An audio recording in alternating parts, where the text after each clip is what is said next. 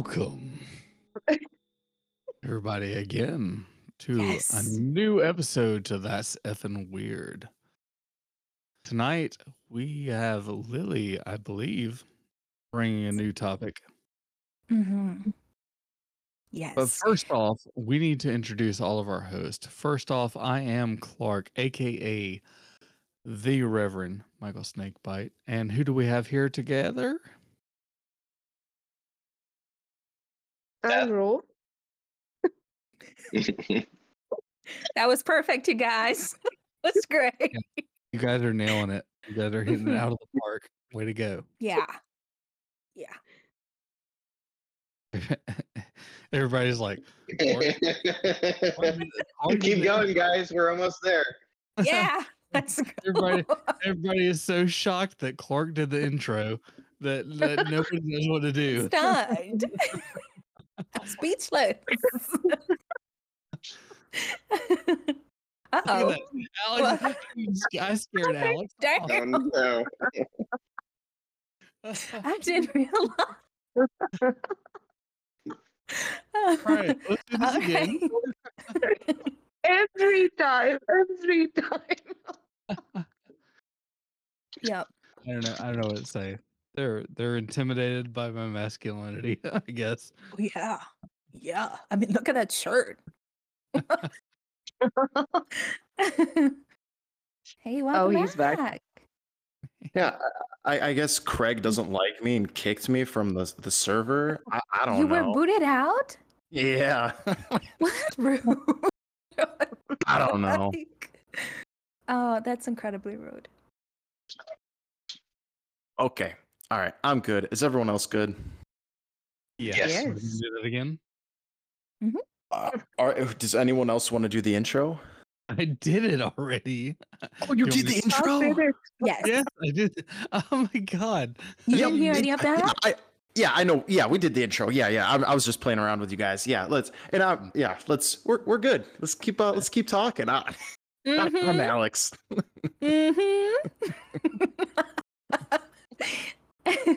And I'm Lily. I'm well hydrated tonight, and also I have quite the story. Yep. So I hope you're ready. Again, I hope you have a piece of paper and a pen. There will be a test at the end of the episode. So keep notes. I know it's a convoluted story. There's a lot of names, a lot of French names, but feel free to just ask me a question if I'm just getting a little lost in the weeds there. I'll try to keep it classy. The case I'm about to talk to you about tonight happens about 20 years ago in France, just a little plot of land in the southwest of France. And this thing made the news so much that 20 years ago, you can find, 20 years after the fact, so now you can find articles and YouTube videos, documentaries, even in English, talking about what happened to this family. It's about as close to a cult as you can get. It's very interesting. I'm fascinated by cults, so I try to read a lot about it. I don't know everything, of course, but yeah, just feel free to stop me anytime and we can chat about it.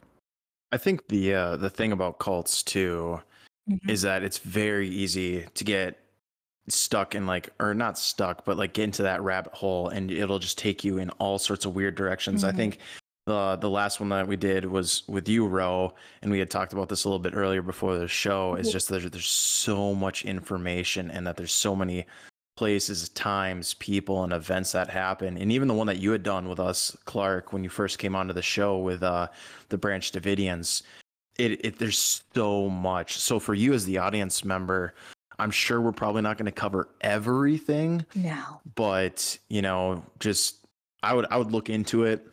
Almost like what Lily was saying, take some notes. If you have questions, just let us know. We'll try to answer them the best that we can. Absolutely. And I'll reference some Sourcepedia that you can look up on your trusty browser and find out more about this story. It's fascinating. I know it can be a little intimidating because it's in a different language, but there's a lot of material translated in English as well. So I think my favorite source that I used for this research is OKI video series on this family. And it's a 5-parter. I think total it may be 1 hour. It's very easy to listen to. So check it out. All right, let us get started. So today I'm going to talk about a case that surrounds a character, a man called Thierry Tilly. So I may refer to him as Thierry or as Tilly. And you could say that it's a caution tale about a con artist weaving his lies and manipulation techniques until an entire aristocratic family from France just gets manipulated into losing their entire fortune. At the end of the episode, we'll just tally up how much they've lost, and it's ridiculous. He'll cut them off from their support system, from their community, and he will also take their grasp of reality. He's just a very powerful man. His operation was mostly one man himself, but he has gotten the help of a few others that either have been victims of his or simply trying to make a quick buck. So he's very skilled at what he does.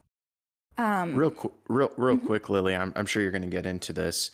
Yes. How many people were a part of it? Was it just this one family, or was it? Okay, so it wasn't like one a family. group of people. Okay. No. Okay. It is one family and their spouse, the kids. It spans across 3 generations. So there's the matriarch, and then there's the children and their children. So total, it's a family with I think 11 members, just about. Okay. And they are part of the nobility, so they used to live in a castle. They just had a lot of money that was taken away from them in the span of 10 years. It's incredible the damage that he's done in such a short amount of time. So the story is first brought to the attention of the general population by an article from Le Monde. You may have heard of this publication before. And it was titled The Mystery of Montflanquin. Montflanquin is the name of the city, the region of where the story takes place. Neighbors were telling a story about a known family of aristocrats, seemingly self-isolating after cutting all their ties with the community, with their family, just everything. They completely closed up from the outside. And as we'll see more in just a few minutes, they used to be very much open towards the community. They held philanthropic events. They just invited people inside of their castle.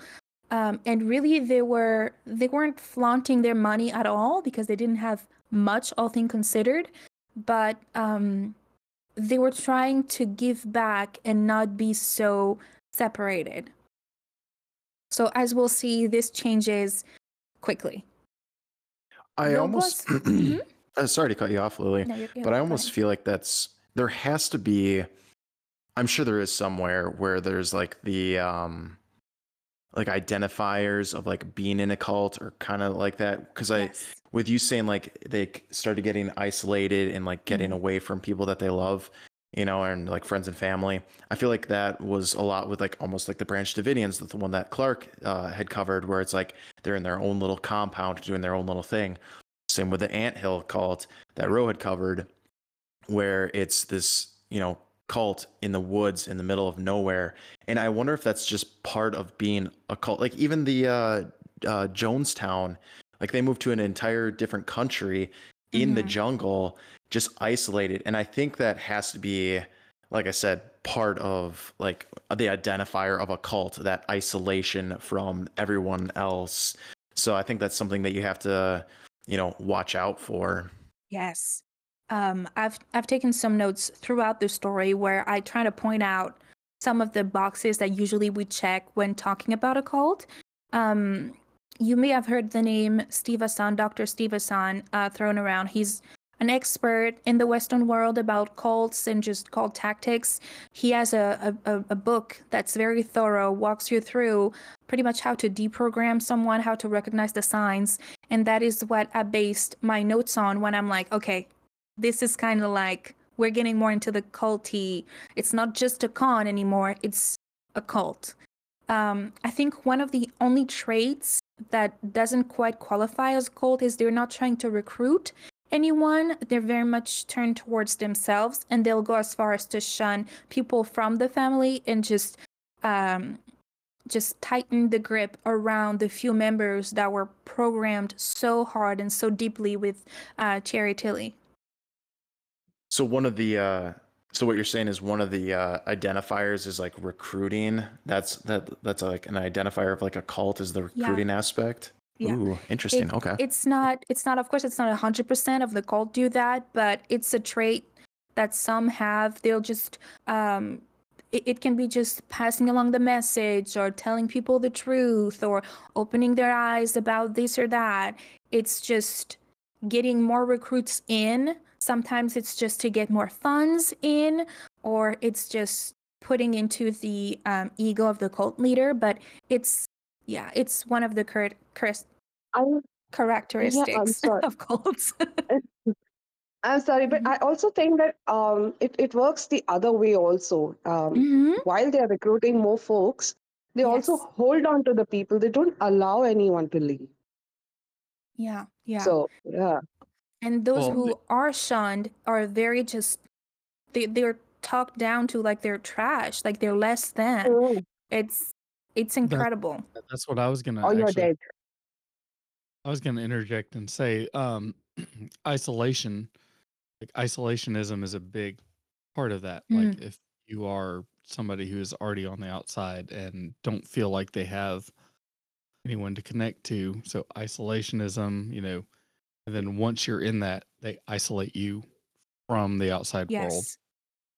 And it's so striking that nowadays we can identify, okay, this is exactly when he tried to do this. This is exactly when he went on to this step. And it'll be very easy to identify as the story unfolds.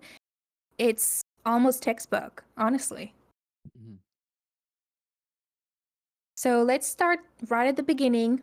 The story starts right after the start of the century. This is really when it gets a little weird. And it will last for almost a decade, as I said. Really, the conclusion is right before 2009, 2010. This is when finally it stopped, this craziness.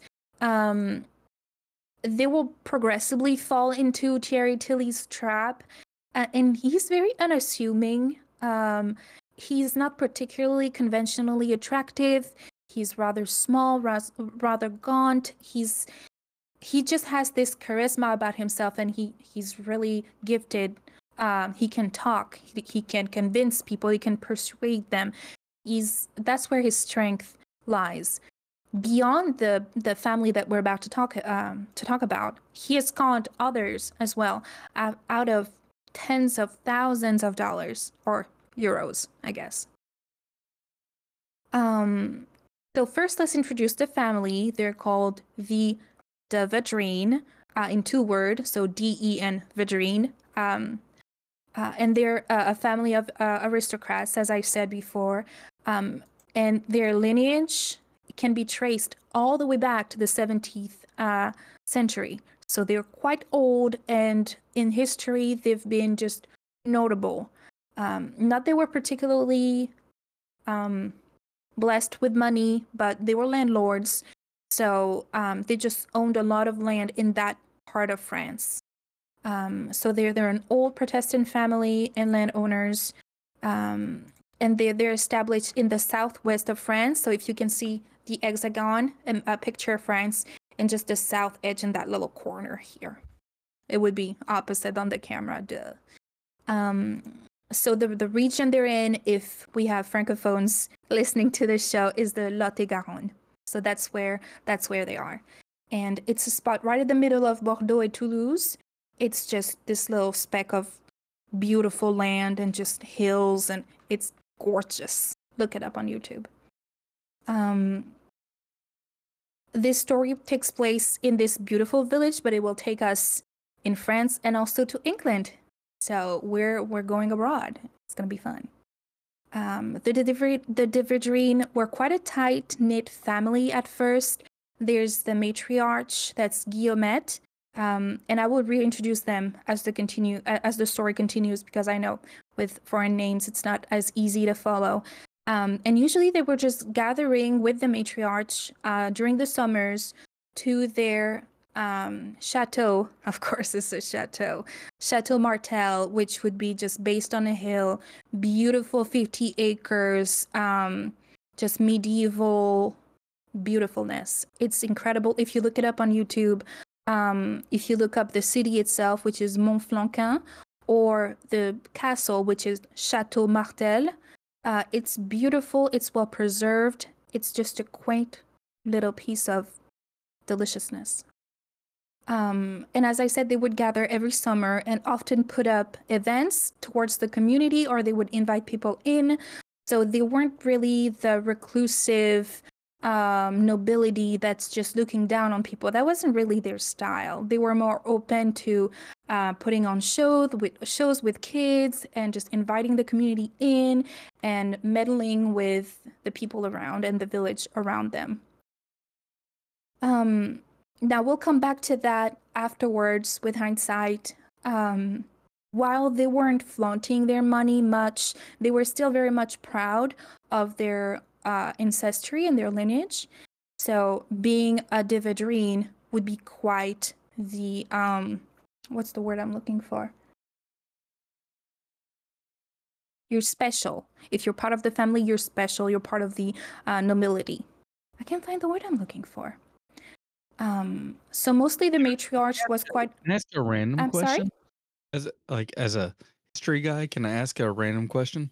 Yes. So, southeast, or we're talking about, well, Southwest of France. southwest of France. Yes. And you said that was Martel. You said the name Martel, and I was just like Yes. curious, Charles Martel, like the hammer. Yes. Is that named after him by any That chance? I am not entirely sure. That I Okay. am not sure. I was very It's- curious. It's not a famous name, but it's pretty common. So it wouldn't surprise me if it was just named after Charles Martel, but I am not entirely sure. I have not looked more into the castle itself. But As a it's beautiful. military historian, Charles the Hammer Martel, like it's one of the most badass names ever in history. You're right. Yes. So I just wondered if that was actually named after him, because that's very close to Andorra and basically Spanish. Yes. Well, basically where he stopped the Moorish kind of invasions. It would make sense. It would make sense because it's beautiful land with a big old castle. And even Montflanquin is very well preserved as well. The video that I was watching saying that it was one of the last bastions of medieval, history. So it wouldn't surprise me at all if it was named after Charles Martel. Yeah. Okay. I just wanted to interject there and do my that was a good point. That was a good point. It didn't make me think twice at all. Going back to the family that resides in this beautiful castle. So the matriarch, Guillemette, would have 3 children. The eldest would be Philippe, which we will talk about quite often. Guylaine would be the middle child. And finally, Charles-Henri. So this would be the 3 key people of the story. Philippe was the oldest, and he was in his 60s when the story unfolds. Still very much aware, still very smart, very quick, and witty. He worked as a civil engineer for an oil company, Shell, and most of his life. So that's what he did. That's what he knew, and he was very good at it. He was living with his partner at the time, Bridget. Guylaine, the middle child, she was married as well to a journalist, which will also have an important role in the story. She had 2 children while running a secretarial school in Paris. And it was quite a ways from where they were at first in Montflanquin, but there's a reason why. We will revisit that. And finally, Charles-Henri, the youngest, was an OBGYN, and he was married as well. He had 3 children, and he was in his early 50s when it started. It's quite the family already, but there are more names coming, and I'll make sure to be very clear when I reference someone. Please do let me know if you don't quite remember who is who. So now let's introduce the con man, Thierry Tilly, after his victims. The man at the center of this story, he was born in 1964 next to the Paris region, so up north. And he went on to study law. He will talk about himself as someone who's very worldly, very knowledgeable, very connected, but we'll see that the reality is not really what he said. He was just a simple man, and he was gifted in manipulating people. When he met Ghislaine, he was married to a model, and he was not very conventionally attractive himself. You can look up pictures, and he's just a dude. He's not much. At 35, when he met Ghislaine. Hold on, Lily. I love that. He's just a dude. Yeah, he's just a dude, you know. I'm keeping it real, okay? The filter is off. When he met Ghislaine, he was 35, but again, he presented himself as just someone that's so knowledgeable that is here to fix your problems. He's quick to react, he's quick to act, and he knows a lot of people. So if he doesn't know to fix it himself, he'll find you someone that knows. Very resourceful. Ghislaine de Vedrine was the first to meet Thierry Tilly in 1997. How old were you guys in 1997? I was 1. So it's quite a bit ago. Wait, in what? In 97? I was 6. 6? Yeah, I was 8. I was 10. I turned 13. Oh no, I'm the youngest. I didn't realize it would go this way. Yep. I was 12, turning 13. Yeah. Oh. So yes, Ghislaine, the middle child, she met our con man in 1997, and at the time she was dealing with a lawsuit that she just won, but she initiated it. The thing is, her 2 children went to that school, and unfortunately the funds were mishandled. It wasn't just directed very well, so the thing just fell apart. And they hadn't quite finished their degree. They still have just a few months to go. So they thought, if we can keep it going just until summer, then they will have graduated, and after that we can reassess. But that's really the purpose of initiating this lawsuit, is let's keep the school afloat until they're done, and then we can rethink the whole thing. And it wasn't going great. Honestly, the lawsuit was kind of a mess because the funds were not there. And while she was very smart, Ghislaine, she surrounded herself with a legal team that had a particular man in it, a lawyer called, where is his name? Vincent David is his name. He will also be a key person in this story. I will reintroduce him when it's appropriate. So he was helping the legal team, and when at the 11th hour, when everything was just going to the shitter, sorry, but it's true, Vincent David, one of the lawyers, thought, look, I know a man that might be able to fix this. He talks very well, he presents very well, he might be able to help us. And of course, that was Thierry Tilly. That is when she met him, and this is probably the turning point. I think if she had to change something, it would be that. It's to not meet that man, because he will destroy her life, he will ruin her, he will ruin her family, and it's just the beginning of the end from now on. So they won the lawsuit, so the school was saved, and she was appointed as the director of the secretarial school so that her kid could continue on and graduate. It wasn't easy. Again, there were no funds. And she poured as much as she could in the school, but it was still not the best. It was very stressful. And when she started to just have Thierry Tilly in her life, she was just in a moment of stress, transitional period, starting a new job that she's not the most qualified for. It was just very stressful. And I think that's one of the reasons why she fell victim so easily at first. She was just defenseless at that point, so you can't blame her, really. So how it started was, after the lawsuit, she kind of lost contact with Mr. Tilly, and but at some point she needed some services done to the school to make it a little more attractive to new students, since the retention rate was not great, the attendance and the registration was just not it. The technology was outdated, the building itself wasn't in a great shape, so she was just looking for contractors. And once again, the lawyer, Mr. Vincent David, just said, well, look, you know this guy, he has a company, he can do the cleaning, and he does his thing well, so just get in touch and we'll see what happens. She did, and it didn't quite click at that point. Thierry Tilly is pretty unassuming. Again, I don't mean to be mean, but it's true. So it didn't quite mesh the first time. But as he offered his services, and soon he was like, well, I can fix your computers. I know my way around computers, so I can do that. And he was so proactive and so helping, ready, overzealous, that he weaved his way into her life.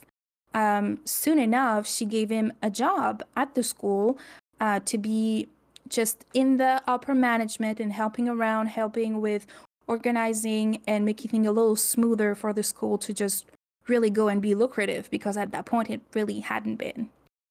Now, was this something where he actually knew his way around like computers and the things that he was saying, or was he outsourcing and possibly getting other people to come in and help? Was he one of these like people that's like, oh, yo, no, I can help you, but he just gets someone else who actually does know this to come and help? Is it one of those things?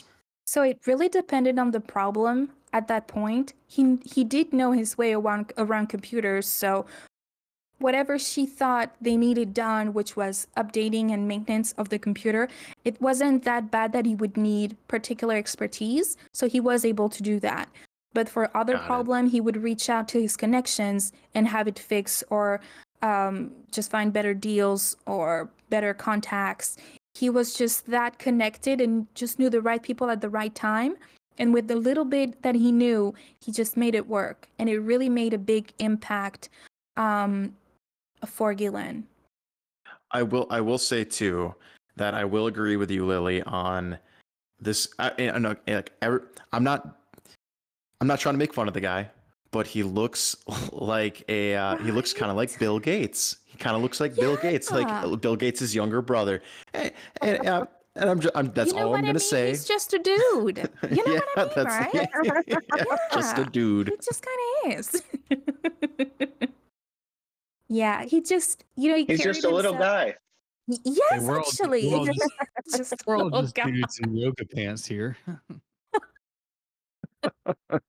That's nothing weird. That's our quote here. We're all just dudes in yoga pants. So all right, that's gonna be on a new shirt. Yes. Yes, absolutely. Seth made that made that a thing. I guess we're all just dudes in yoga pants here. We're good. Yes. Next episode, I'll remember to wear yoga pants. I will.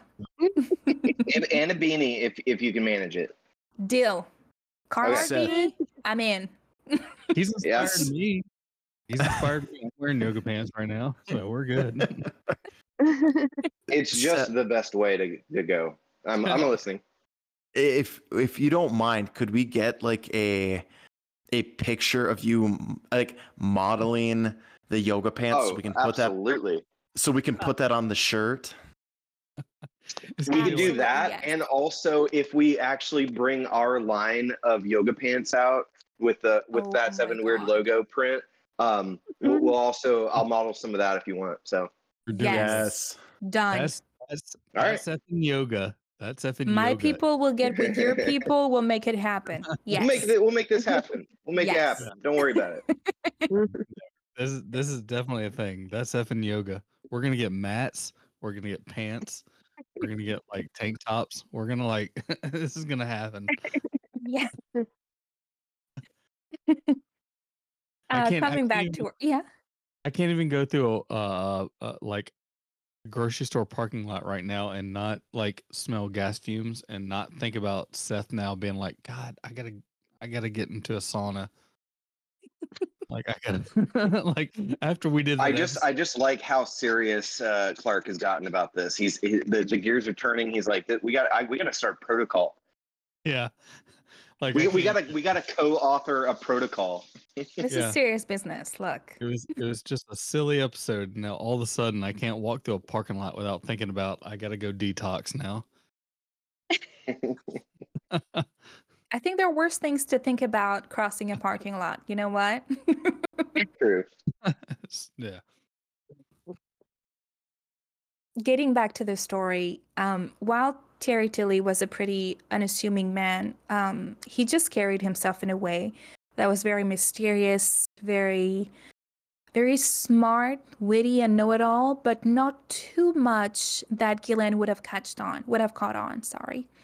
And there's just something so mysterious and busy and elusive. She kind of was seduced by this side of the man. Her love life was not great at the time. She was married to a gentleman named Jean Marchand, which will be an important character in this story. He had just been through a bankruptcy with the magazine that he had built, and he's a journalist, and it just did not go well, lost a lot of money, and this put a lot of stretch on him, on her, and on their marriage as well. So she lost a confidant and a lover in her husband. So that's what she found in Thierry. He was very much here to listen, to comfort her, and he fixed her problems. And that's just something that she was missing, I think, from her husband at the time.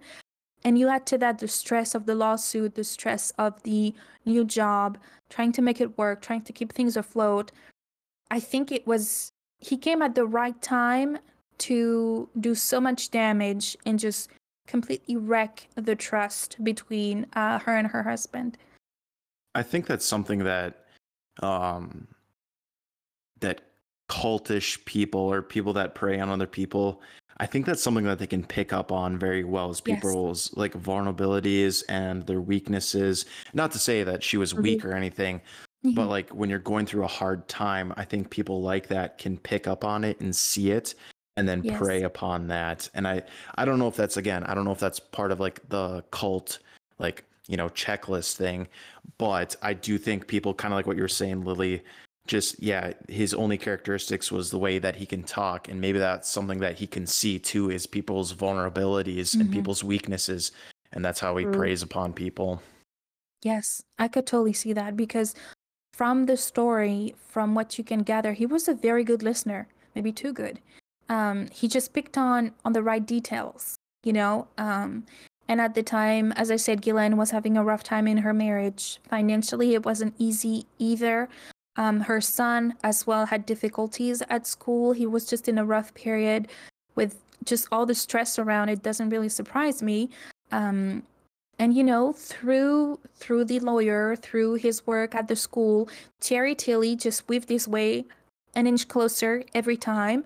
And at some point she was like, well, look, can you mentor my son? He's having a rough time. And Thierry Tilly, of course, took him in, gave him an internship at his company, Presswell Company, I think it's called, and just gave him an opportunity to recenter, refocus, and just be mentored by Thierry Tilly, which that's just another piece of the puzzle that he grabbed and stole from Gillian at the time. Now, was his company that he ran, was it already like kind of lucrative, or was it kind of, do you know if it was on like the brink of collapse and this was his way of like? So here's the thing with Thierry Tilly, he was just a business guy. It wasn't great, his businesses, but at the time he ran just about 10 businesses that were in various stages of being afloat, being not quite running well, being mismanaged. But he was just entrepreneurial, and that particular one, I think Presswell Company, it was doing fairly great. It was doing okay. So, and that's the one he chose to mentor Ghislaine's son. So he was just a business guy, and I think being able to talk so well helped a lot with that. I think so. He claimed when he introduced himself more deeply to Ghislaine, he claimed that he was just this foreign aristocrat, part of the nobility as well. He was a descendant of the Habsburg nobility. Of course, his mom, I believe, had met the French president at the time, François Mitterrand. So he just knew everything about anything. He knew anyone who was something, and if he wanted something to get done, he could. And so far, he had proven that. Even if the issues that Ghislaine brought up to him were not as big as she thought they were, he had just showed up every time. Uh-oh, we lost someone. Was that Alex? Oh, He'll be back. Should I just continue or wait? Yeah, just go for it. Okay. Okay. And while Thierry Tilly introduced himself as such this worldly man with incredible inheritance, I guess, his good friend now, Vincent David, the lawyer that we talked about earlier, he was also singing his praises. He was saying, look, Thierry Tilly, he's so reliable. If you need something done, he will get it done. He's a good confidant. He's a great guy all around. Sorry, I already talked about that. So now we're right at the turn of the century, 2000, and she decides to hire him as a full-time deputy director in the secretarial school. He was just doing so much around already. He managed the teachers, he handled the funds, so it just made sense to pretty much give him the keys of the business. He was just involved in every decisions. Eventually, he worked his way to become so close to Ghislaine that he was virtually her second hand. Yes, sorry. He was just so involved in everything that she was doing that she lost a little bit of autonomy at this point. And she just became so detached of the school. It wouldn't surprise me if simply she was done with it. She had poured enough of her time, of her resources, and simply she was done with the school. So she just relinquished a little bit more, an inch more, to Thierry Tilly, and he took everything. He doubled his salary. He took bonuses. He was taking money from the funds of the school. Because sure, he did do some things to improve the school. He improved their programs. He made it international. It's great what he did, but it was his goal, his aim was just gain and very selfish. So, he was working at the school and also handling his own business. Was that it? Yes, multiple businesses. Now, to what extent those businesses were actual businesses, I'm not sure they were anything more than things on paper, but that's what he was doing at the time. He had his companies, and he was also a deputy director, very involved in the school. Oh. Interesting. So here, at this point of time in my notes, I put a little excerpt about Steve Hassan book. It's called Combating Cult Mind Control. If you can look it up, if it's available in your library or maybe on Audible, give it a listen. I think it's a good book. It's very interesting to just give it a read. And he's the leading cult expert in the Western world, so very knowledgeable guy. And this is what he writes about how or why someone can become a target to cults. This is what he says. The stress is often due to some kind of major transition, moving to a new town, starting a new job, breaking off a relationship, experiencing financial instability, or losing a loved one. People in such situations tend to have defense mechanism that are overloaded or weakened. And if they don't know how to spot and avoid destructive cults, they are easy prey. And I think that pretty much sums up what happened to Ghislaine at this point. She didn't know it, but she was already too close to the fire, I think. Just relinquishing so much of her autonomy and decision making. Yeah, So yes. Of that, so much of that describes a lot of what we think about, like American, like 60s hippie culture, like what we think about, like kind of the golden age, I guess what you would think of, like cult behavior in the Western world. But I do find that fascinating, like how disenfranchised people can be susceptible to that no matter where you are in the world. Yes. Like it doesn't really matter. Like it's not, regional. Like you are susceptible to that anywhere in that point. Even if it's like I mean, you can say terrorist groups, it can be like religion based, it can be politically motivated. As a historian, I kind of find it fascinating how like the Balkans have always been like a hotbed of kind of, political upending. Like that's how World War One did, things like that. Like it's just fascinating how like disenfranchised youths can be very susceptible when they have no other option. Just being pulled into an idea and making maybe poor choices. So it's such a slippery slope. And I'm remembering now that the three siblings that we mentioned, they had an older sister that passed away. Her name was Anne, and she had just passed away within a year of where we are in the story right now. So add to that losing someone that you look up to, your older sister, it's just such a vulnerable position to be in. Even if Ghislaine was, still is, I should say, just a woman that's pretty good standing in society. She had money. She was rather smart. She was educated, but she still fell into that trap. She just did. It's a slippery slope. Just little bit by little bit, she lost everything that she cared about. Thierry was arguably the solution to all of her problems at that point. He mentored her son. He helped her alleviate stress running the school. He brought the institution afloat. He listened and he comforted her. He wasn't much talking. He was just taking mental notes of everything she was saying because she was very open at that point. She had no reason to distrust the man. He was from a good family. He was rich. He was worldly. And he had helped her so much that they were close friends, or at least that's what she thought. Soon, she talked to him about very private details of her life, including her family dynamic.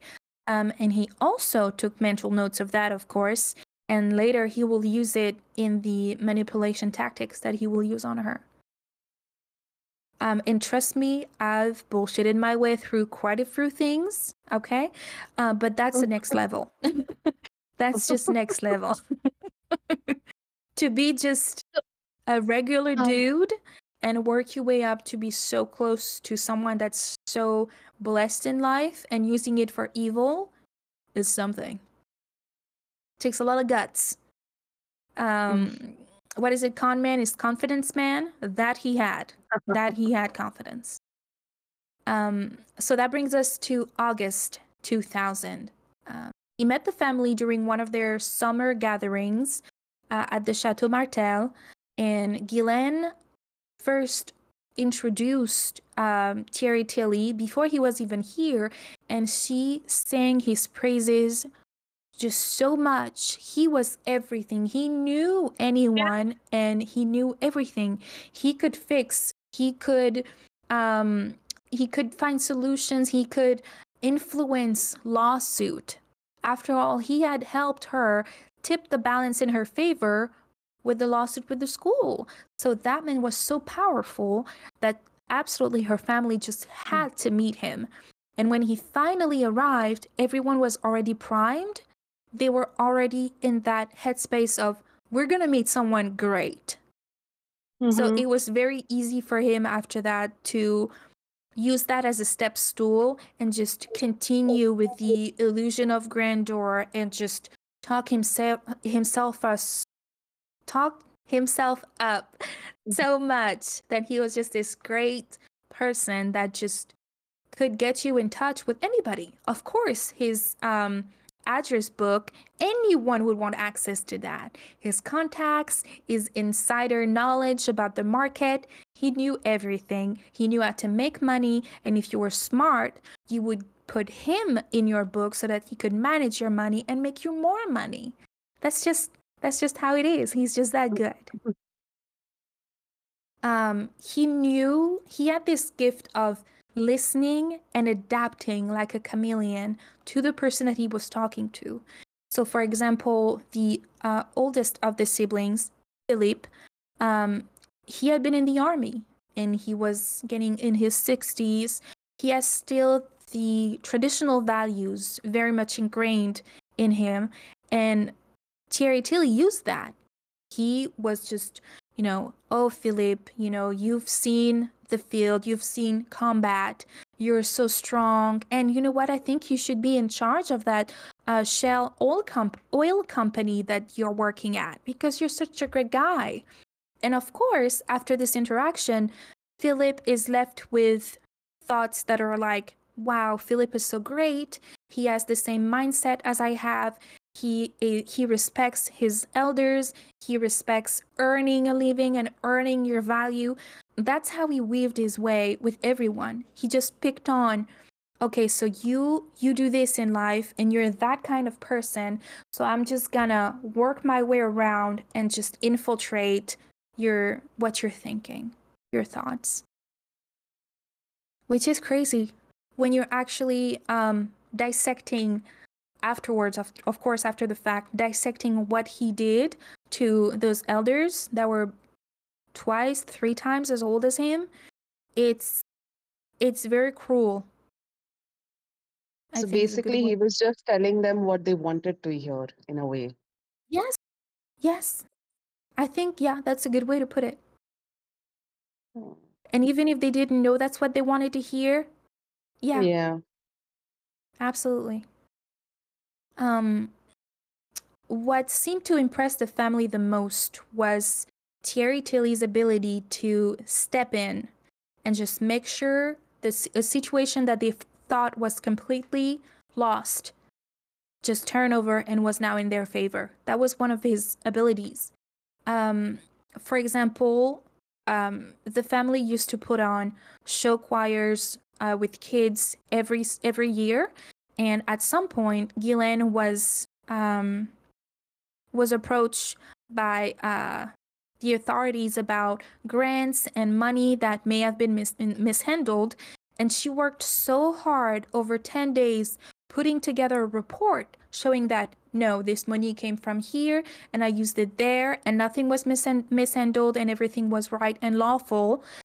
She worked for about 2 weeks and she was just about to present it, and Thierry Tilly stopped her dead in her step and said, do not worry about that. I will talk to them. I will get them fixed. And he did. Somehow he did. He talked in her place, and at the end of the day, everything was solved and she didn't have to pay a cent.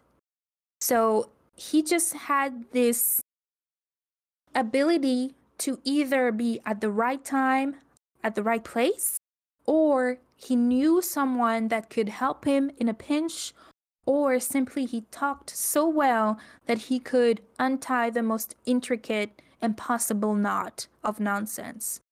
And I don't know how he did that. I didn't really find if he indeed solved those issues or if just He just let it run and hope for the best. But it's incredible that how many times he saved them from a situation that they thought was completely lost. Crazy. So this event, among other things, will have Thierry Tilly ask them to look over their finances because, you shouldn't have that type of problem. You're a very esteemed, established, aristocratic family. You shouldn't have those problems with taxes. So let me look over your finances and let me see what I can do.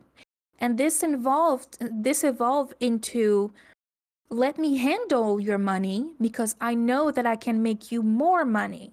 He promised them over 14% of returns, and somehow the next month he delivered. So they had no reason to not believe this guy. He was just that good. So that's when Do you he think really had. sometimes luck plays a huge factor in these things? Could you say that Any again? Sorry. do you think luck plays a huge Yeah. factor in these things? Yeah, Right? I Because believe that. Mm-hmm. you give me money, I'll give you 14% more does not always work. Of course, you need to know the market, you need to know Mm-hmm. people who will Yes. actually get it done. But Mm-hmm. I think in things like this, especially luck definitely plays a role in Absolutely. helping them achieve. Yeah. And it's like, using one bucket to fill another bucket. It's Mhm. maybe just money that he moved. Sorry, that's what I meant. It may be money that he Yeah, moved from one spot to another just to make it look like the returns were what they were, but he may right. have swindled someone else on the other side. So but I do agree there has to be a little bit of luck and a little bit of, being cunning and daring and just doing it. Fuck it, what happens? Yeah. Um so Terry Tilly worked his way up to be now the right hand of the family. First, he got into the family through Guylaine, worked his way up, now handled their finances, and now he was their advisor. So he would tell them not to invest in this, but to invest in that. He would tell them to sell this property or to invest in this property. He was just so close now to all of their capital. He had a lot of power over the family. Now they still have agency at that point in the story, but again, that will change. Just an inch by an inch, he will take everything that is within reach.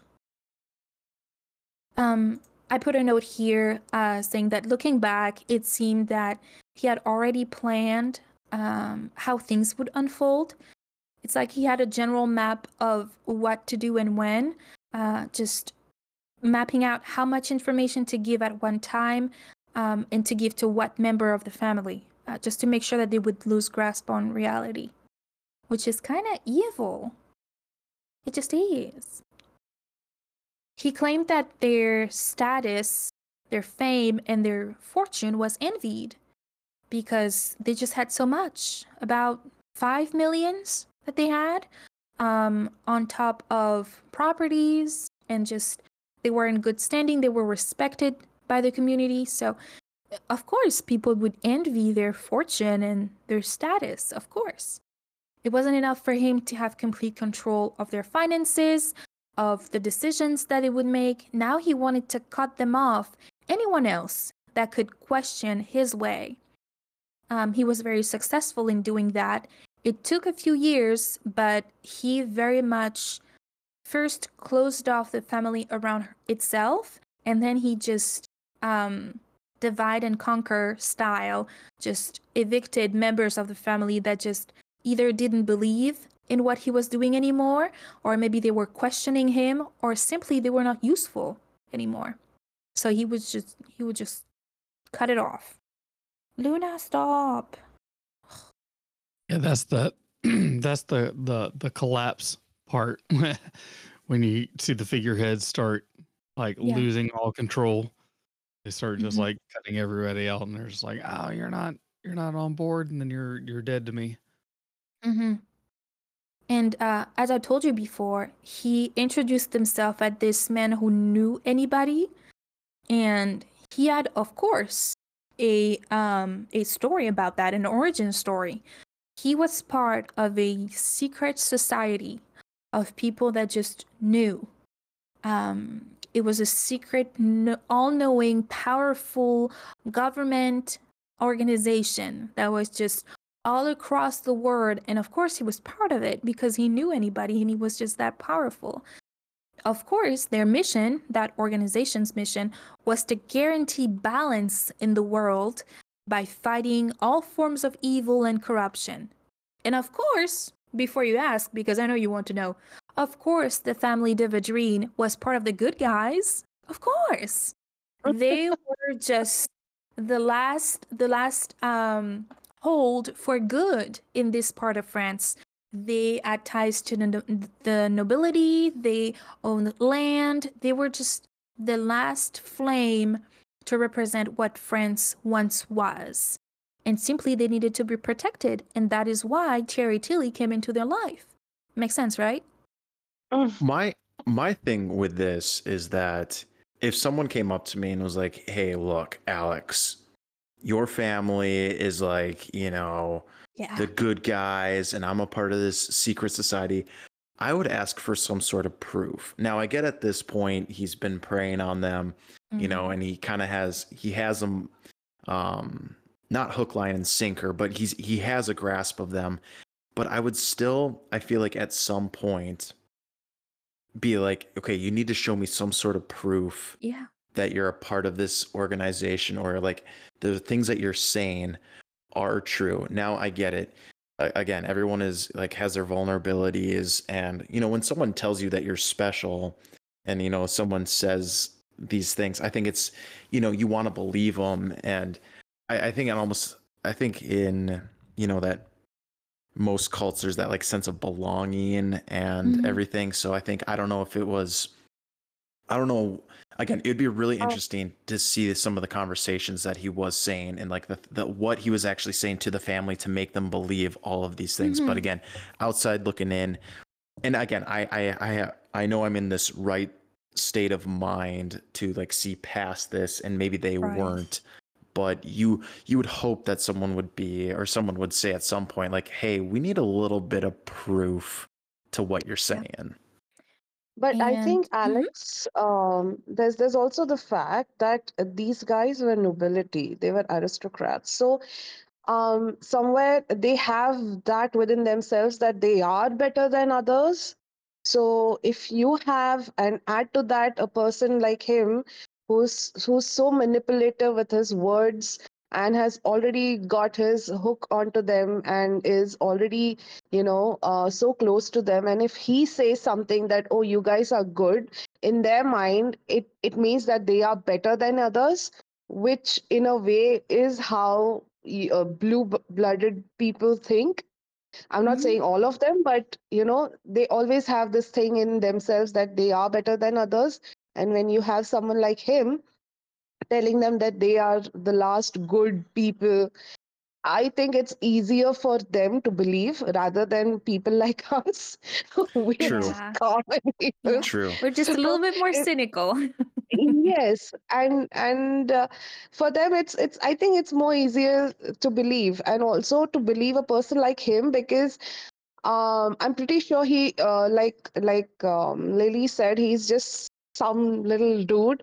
So with his personality as well, I'm sure he must be doing all their work, but also staying a little behind, so that they are in the front, and they think that, oh, we are the ones, we are the greatest, and he knows his place, he knows his place, he's doing our work, but at the same time he's not overstepping or crossing his boundaries. So in a way he's built that trust like that, and being blue-blooded, they think they're better. So I guess that was easier for him to manipulate. There's But that's so just my much. thought. There's so much to factor in. Like you said, inside they already think, not out loud, of course, but they already think, well, we're novelty, you know, we're part of the family. And also they're a little bit older, so maybe they might not be as just questioning, inquisitive, just double checking that everything is right. And at that point, it would be the first round of him winning out who is not quite primed well enough. There is a few members of the family, of the extended family at this time, that are like, look, this guy's a crook. I want nothing of it, and just stay away from me, weirdo. So that's when we see the first wave of family members in the extended family. They're like, nah, I don't believe that. I don't buy that. See, those extended family members are like us, Alex. Exactly. Yeah.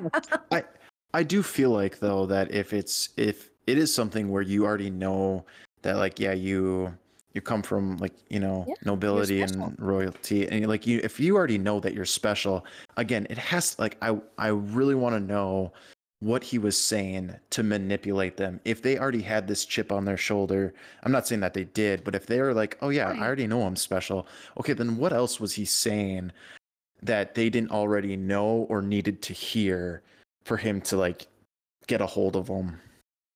So sometimes being surrounded by yes men is, kind of gives boost to their ego, something that they already know, but getting to hear from another person is all they need.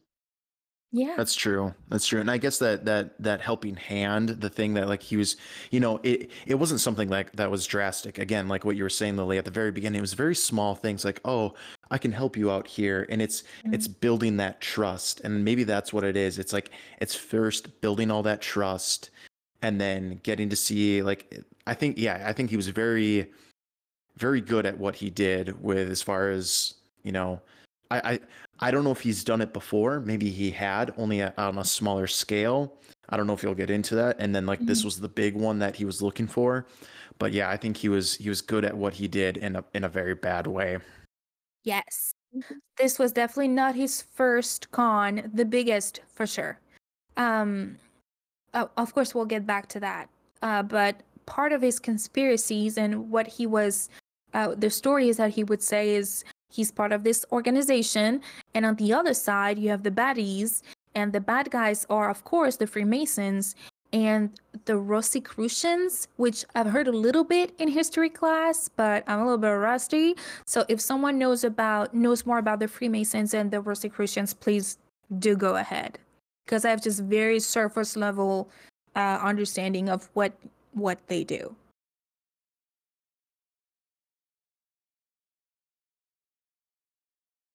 Oh, no, that's okay. Are you talking about actually taking over right now and doing it? Because sure, I don't care. That's a whole different conversation. And Seth and I have had a conversation with what was the Freemason guy we talked to? We got into a big conversation about that. Cody. Yeah. Oh shit, I didn't know that. Oh gosh, we got into a long conversation about that. So Huh. So okay, yeah. Maybe that's a good opportunity to go back and revisit an episode then. Yeah, so we can do a callback. Well, no, go ahead and tell him. Oh, go ahead and tell him that we lost contact altogether with him. Oh yeah, we no, got to recontact with him because we have a recorded episode, but it wasn't like planned, and I don't want to just upload it. We got to ask his permission. Yeah, and then somehow we lost contact. I feel I don't know if Seth has contact with him, but yeah, we lost all contact after some secrets, I guess, came out. But okay. Is he okay? Is he alive? That's the tea I'm that going I to come know. right out and ask. Yeah. I think he's in my state. I think he's close by it. Last time I checked. Yeah. Well, not just with the Freemason though, with the Rosicrucians though, which is obviously crossing the rows. This is Scottish Rite church basically. I know what you're doing. So that's a whole different thing, and then you get a lot of I guess we go to Templar stuff and we get to Holy Grail theories and things like that. So that's a whole nother episode. But all right, we know what next episode is going to be. Sweet. So that would be the bad guys in Thierry Tilly's story. And it ties so well in the, we're aristocrats, we're here to defend this idea of monarchy in France. We're just, of course, they have ties in the all the way back to the 17th century with Louis XIV. So of course, all of that ties perfectly with a beautiful bow. It works great for Thierry Tilly, of course. And everyone, the few in the family that left and thought that he was a crook, were clearly they were not part of the core family that was important and that he's fighting for and protecting. So clearly they were not the good ones, of course. Guylain's husband, his name was Jean Marchand. He was a journalist, as I've said before, and quickly he gathered that Thierry Tilly is kind of a goofball, isn't he? He doesn't know what he's talking about. Jean Marchand knew enough just to see through his web of lie and just the way he talked to people and his way of just manipulating their words and just throwing back at them. He kind of saw through that, and quickly he said, look, he's an idiot. I don't trust this guy. He thought that he was a threat to the family, and that marked the start of Jean Marchand being absolutely ousted from the family. Clearly, he didn't have his family's best interest in mind, because Thierry Tilly had been good to them up to this point, and he had made them money. He had solved their problems. He had even bent the law for them. This guy was great. And the fact that Jean Marchand was questioning this wasn't acceptable. He wasn't acceptable. So Thierry Tilly planted seeds here and there, one after the other, thinking that Jean Marchand, clearly he wasn't part of the good guys. He's part of the bad ones. And Guylain, of course, she completely dismissed all of that because she thought Thierry Tilly was a godsend, of course. She met him first.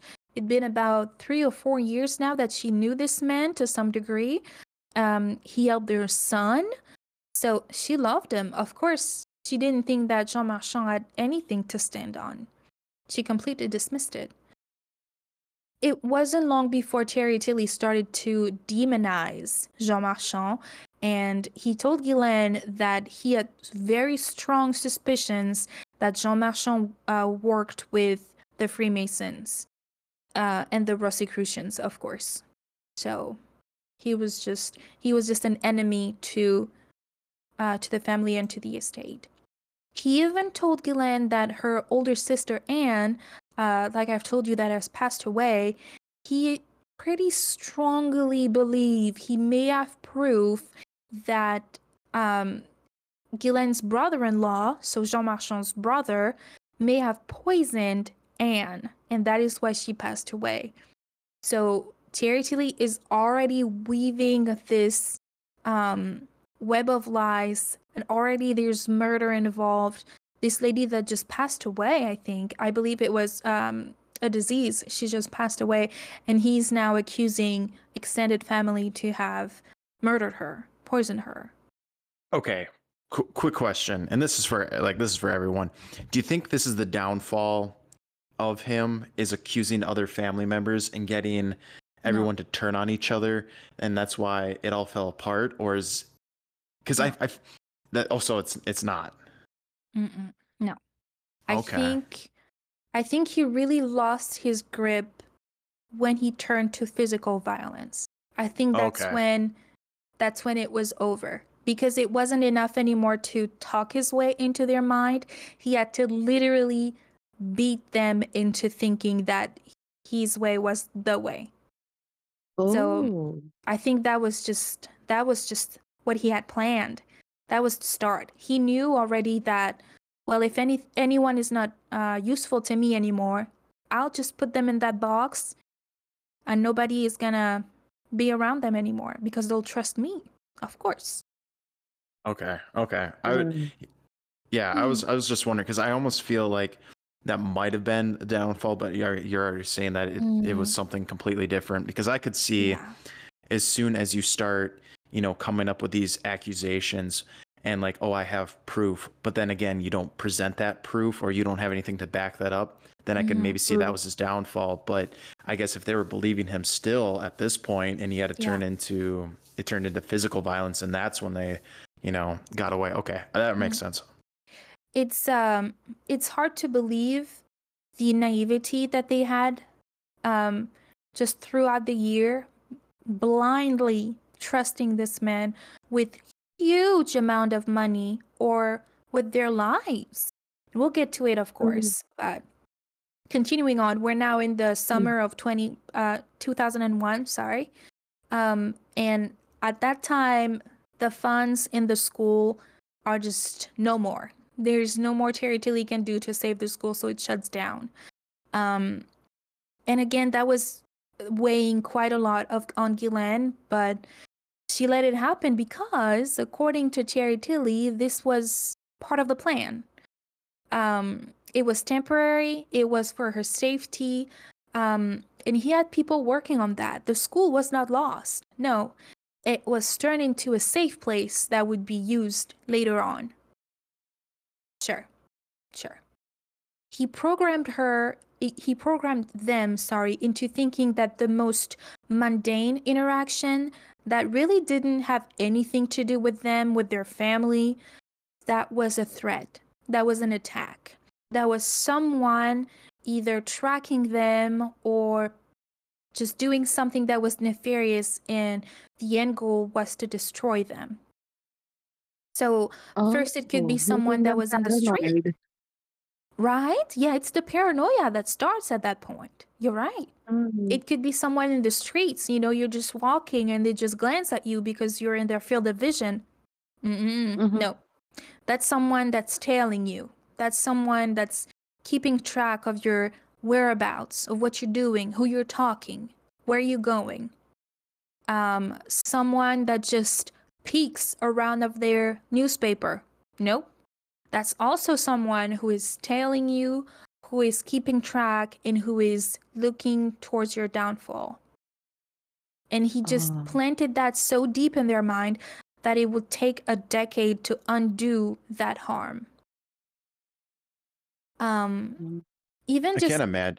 I just can't imagine that, having that feeling, having someone say like, oh, someone's following you, someone's watching your every move, like to have that that constant, it would just, I feel like the stress of the world would just be on your shoulders, and it would just be so tough. And I guess that would be a reason why you wouldn't want to leave your house, or why you wouldn't want to leave, is because you would have these, thoughts of like, oh, someone's watching me, or my every move, and it would just drive you nuts.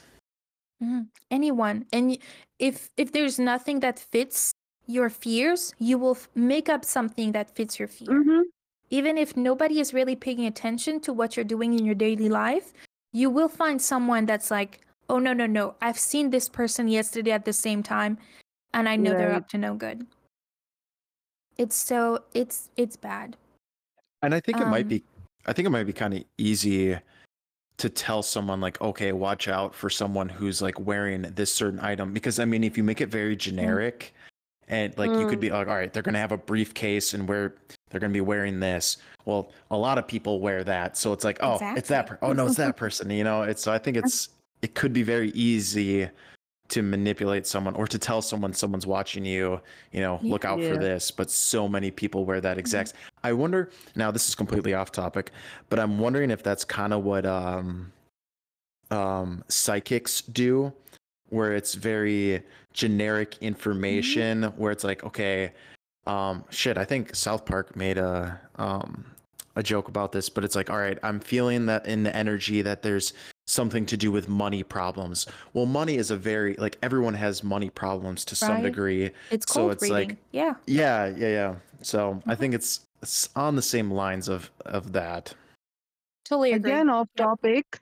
I've heard about South Park doing a lot of things.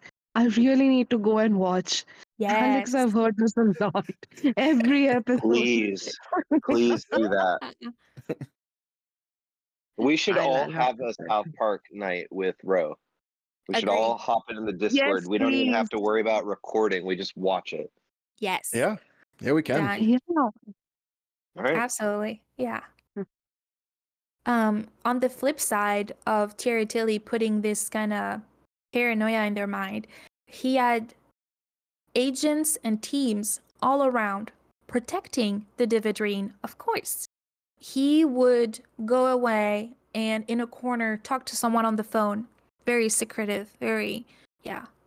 Wait. It was So, nobody, probably, but he was oh, convincing them that there's people around the house, in the streets, protecting us from the bad okay. guys. So he was okay. I thought you actually meant like he had like a real team of people. I was like, oh, were those the people out in the street, Mhm. like quote unquote, watching them? No. But okay, Watching. yeah, okay. Complete lies through and through. Complete lies. He would say that he had teams all over the world watching out for them, protecting them, or, stopping removing, what's it called? Explosive material under their cars. But it was complete BS. And they believed it still. Of course. In September 2001, there's yet another step of control with Thierry Tilly and the family. He would decide on who comes to what event. He would only sanction people that he thought were in. The others, no. They were either the Freemasons, or they were rooting for the demise of the family. They were looking for their destruction. So quickly, he just removed people off the list and once more just weeded out who was not primed, who wasn't programmed to his liking.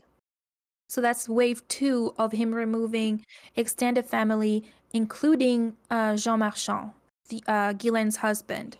So that's when he was persona non grata anymore. First, he instructed the siblings and Philip's wife, Bridget, to just sequester themselves in the school just to keep safe, because agents were moving around and it was just too unstable. The situation was too unstable, so they just had to lock themselves in the school, the abandoned school at that point. And he said they have to be physically in the school to keep it standing. Otherwise, the government and just the Freemasons are going to take it. They're going to take everything.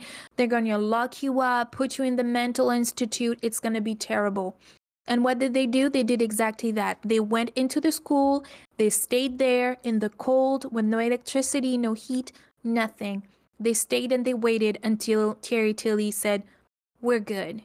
They ended up staying in that school for the better part of 4 months. Barely going out, barely talking to anyone, just staying there for 4 months with barely enough, just food to eat or no comfort, nothing. And they just ate it up. They really did. In December, the repo came to the school because the funds had been gone for a long time now, and it was time to take everything out. But again, of course, Thierry Tilly was like, it's all part of the plan, y'all. Okay? They're not repossessing everything in the school. No. They're taking it away and put it in a safe storage because assassins are coming up and we need this out. And you guys need to be out as well. Go to Philip's house and we just need to get this going as soon as possible. Of course, all of that was also BS. They just had to pay what they owed, and their belongings were repossessed. But Thierry Tilly just flipped the story around, and all of a sudden, it was his plan, and it was his his way. He had it all planned the way it should be. He had an explanation for everything. That's what I was trying to say. Mm. It's ridiculous. It keeps going. I hope you're comfortable because it keeps going. From 2002 to 2003, most of the family hid in the Chateau Martel. And they were still corresponding to Thierry, which at the time, I almost missed that. He had to go to England because one of his warrant was out and he was going to be jailed. So he just flew to England. He was still corresponding with them, calling them, email. He was giving them orders. And over the year, they kept in touch. And he was like, in 2002, he was like, we need to lock all y'all up in Chateau Martel. Keep you guys safe. And every once in a while, he would give them orders such as, you have to board up all the windows, you have to turn off the lights, you have to be extremely quiet, and you have to wait. I have agents around that are trying to protect you and are trying to kill off any assassins that are coming, so you need to stay put and you need to stay low. That's what they did. That's what they did. They didn't know any better. They didn't have a reason to distrust Thierry. He had been good to them as far as they were concerned. So they did it. They just did. That's just blind faith. It's just, like you said, blind faith and no questioning of, like, when is this gonna end? What are we doing? Who are we fighting? Is this even worth it? Can we go to the police? There's none of that. Oh, did you change your t-shirt? Sorry, I'm just waking up. I like how you're. I'm just waking up just now. Okay. Yes, I did change my t-shirt. Was it uncomfortable to have the tag on your neck? Yes, it was. I think that was, yeah. Hey, that's fair. That's fair. All right, this time. Fine. So Thierry, while he was away in England, he instructed the de Vedrine to keep a journal of everything that was going on. He was very just on top of things at this point. His control was kind of out of whack. He needed to know everything, where they were going, what they were doing, who they were talking to. Only Guylaine was allowed to go out. She would get some groceries once a month, come back. She would have to give a very detailed recount of what happened, what did she do, what did she buy, who did she talk to, because it just had to be so careful and to be safe. Thierry had to know everything. And that's what they did. They just kept a journal and they would tell him what was going on. By late 2003, the sole breadwinner of the family at that point was the youngest sibling, Charles-Henri, and he was an OBGYN. He just had to send tens of thousands of euros to Thierry, and he was advised by the convent that he needed to conduct an audit of his practice just to know what was going on and if everything was in order, because if the Freemasons had put their little grabby hands into their funds or into the practice, that would not be good for the de Vedrine. So, of course, he had a very good contact to help with that. And who was it other than Vincent David, the lawyer from the beginning of the story? Now, if we have a little bit of a side note here, the reason why this audit was conducted by Vincent David was because Thierry had scammed him out of just about 9,000 euros, and Thierry needed to make that money. So what he thought was, I could have Vincent approach Charles-Henri, do the job, and then bill him for about the amount that I owe him, and everything will be in order. Thing is, Jean-Marie couldn't really afford that. He had been giving away just hundreds here, 2,000s, tens of thousands to Thierry Tilly. He was just running low on liquidities. So Thierry Tilly told him, you have to shut this whole thing down. You have to sell your practice. You have to liquidate all of your assets. You need to pay this because this is very important. And he told them, after you've done with that, you have to leave to safety. Because clearly something is awfully wrong if you can't afford to pay this audit with my lawyer for 9,000 euros. Which, where does that make sense? Just where does that make sense? That's what happened, though. I'm not making this up. It's like the roller coaster just kept increasingly getting insane to where I guess people that, I guess if you were subject to that in that weird stupor, you would be, you know what I'm saying? Mm-hmm. Like he's like, it's been such a slow boil to this point. Yeah, absolutely. They're definitely, being slowly boiled alive. That's a perfect analogy for that. Because they have been hammered with the idea that there's no other solution but to do what Thierry Tilly is saying they should do. So they'll find a way. Otherwise, the person that's not doing it is going to get shunned, is going to be out of the family, and they're going to be out with nothing. At that point of the story, Jean Marchand, who was Guylain's husband before she just threw him out of her life, he's really starting to see the very real destruction of his family's fortune. He still has 2 children with Guylain that are still tied up in this nonsense, and it's just very scary because he hasn't seen them for a year, almost 2. He starts to bring the story to the press. He still has a lot of contacts from his days of being deep into journalism, so he just reaches out. He gets people onto the chateau to see what's going on, to get the word out, because this man, Thierry Tilly, he's a poison and he's destroying his family. A journalist, a friend of his, Delas is his name, he will get to the chateau and he will try to get a statement from the family. I think he gets Guylain at the door when he knocks. They refuse to make a statement. They don't want to talk to the press, to the TV, to nobody. They're trying to keep safe. And if Thierry Tilly has not sanctioned this journalist, he is good as nothing. Just go away.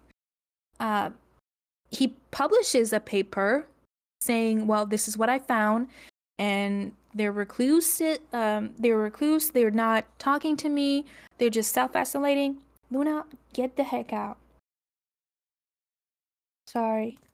Luna the cat is trying to get comfortable on my lap. That's it.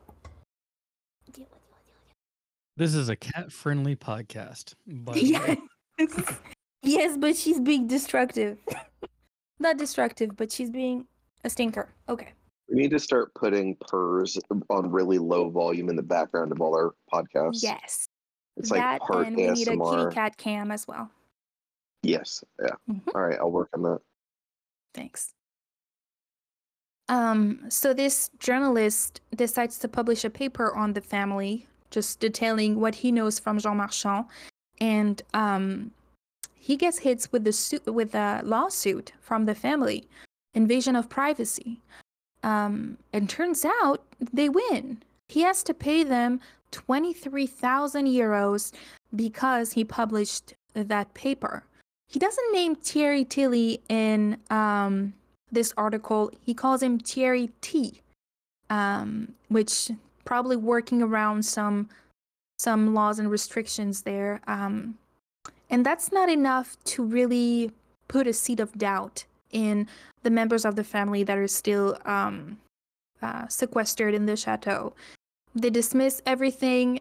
If anybody says that Thierry Tilly is a con man, they're liars, and they're good for nothing. It doesn't stop there, though.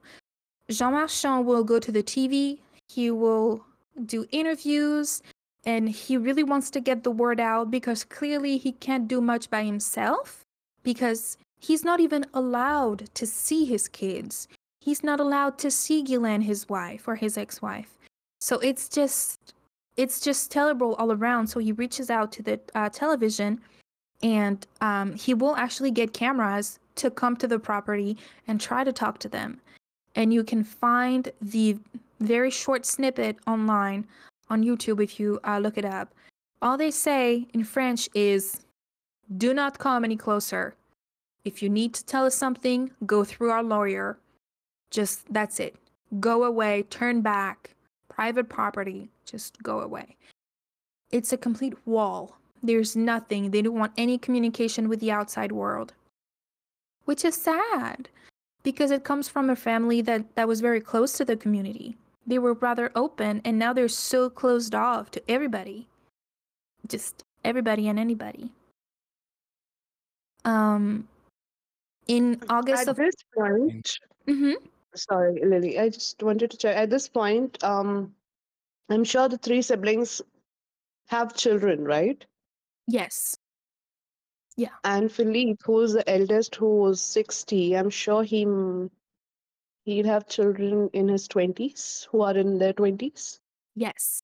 They're adults. They're young adults. Some of them try to get married. I removed that detail from my research because it was just too much. It's so one of the third generation, the children, the young adults, one of them tries to get married to someone that she falls in love with, and by some chance she gets away long enough to realize that there's a problem. But she still gets back in. She's reeled back in by her mother and Thierry Tilly, and she just breaks off with her husband, at the time.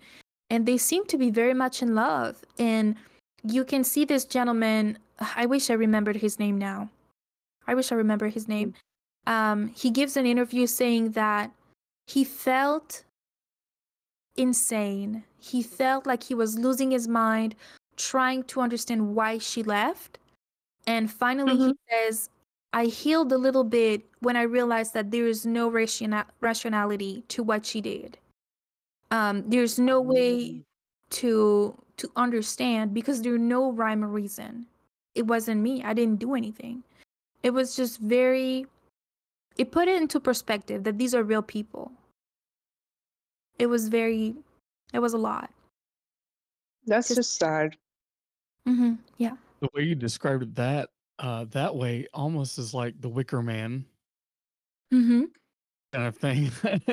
Like you meet It's this person. crazy. Yeah, you're like, you meet this person and it's like, oh, this is the perfect person. You can't imagine your life without them, and then they have to disappear back into this cult-esque, I guess. The reach that he has, the power he has over those folks is ridiculous. Nobody should have that amount of power over someone. I don't think so. To be able to say you're not allowed to see your children, or you're not allowed to see your father, or you're not allowed to go to your mother-in-law's funeral, even if you were super close to her. It's... I wonder what he says. I mean, like you said, the daughter was able to see it from an outside perspective, understood that there is something wrong, and yet chose to come back into this family. I wonder what was told to her. Maybe there might be a threat of life. I mean, maybe they threatened her that her husband would be killed. There's because one some way of or the that. other. Yeah. And there's just, talking to your mom every day, and she is just reinforcing this in your mind that you have to come back and what you're doing is not right, and this man is dangerous, and you're threatening the family. It's like beating this crap in her mind every day, every other day. It must have been really rough. And I can just only imagine that at some point she had to make the decision of, am I just going to stay here and just constantly think I did this to my family and I'm ruining them, or I'll just go back and it will be okay. Everyone will be safe. So it must have been such a guilt trip. It's tough. It's terrible. Serious. In August of 2006, some 10 years after their initial meeting with Thierry Tilly, Charles-Henri, the youngest of the siblings, and his wife Christine are invited to Oxford in England to join Thierry Tilly and see him in person. They're told that they should be here for only a few days. It will be catching up, mostly talk about the funds, make sure that everything is in order and straightened out. They end up staying years there. And the conditions were horrible. They were terrible. They were staying in a guest house that was on the opposite side of where Thierry Tilly was staying. And it was just not livable. Cables dangling from the ceiling. The electricity wasn't working right. The heating wasn't working right. This place was just a mess. It wasn't really livable, and it wasn't to the standard that, you know, a well-to-do family from France could expect. Like this was just not it. Christine, she didn't really get programmed as deeply by Thierry Tilly as the others. After all, she was only the daughter-in-law. She was Charles-Henri's wife. And she just looked over the family fortune quickly. She just kind of went through the documents that she had access to, and she estimated that they had lost over 4 million euros at that time. Oh, God. And of course, she goes to Thierry Tilly and she's like, what's going on? Where's all that money? We need answers. I need answers. But the thing is, according to Thierry Tilly, she was not to know about that. It wasn't her role. It wasn't her place. He would have private conversation with her husband, Charles-Henri, that she would know nothing about. It would pertain to money. It would pertain to the family's safety, to the other siblings. But she wouldn't be let in to those conversations. So she was just lost, doubting still, is this man still for our own good, or is he actually destroying us? Is he bringing the destruction that he was trying to protect us from? She was just kind of lost in that limbo here for a second. She had met him only a few times at that point. A couple times in person. She had talked to him a few times on the phone, exchanged emails, but other than that, she wasn't as programmed.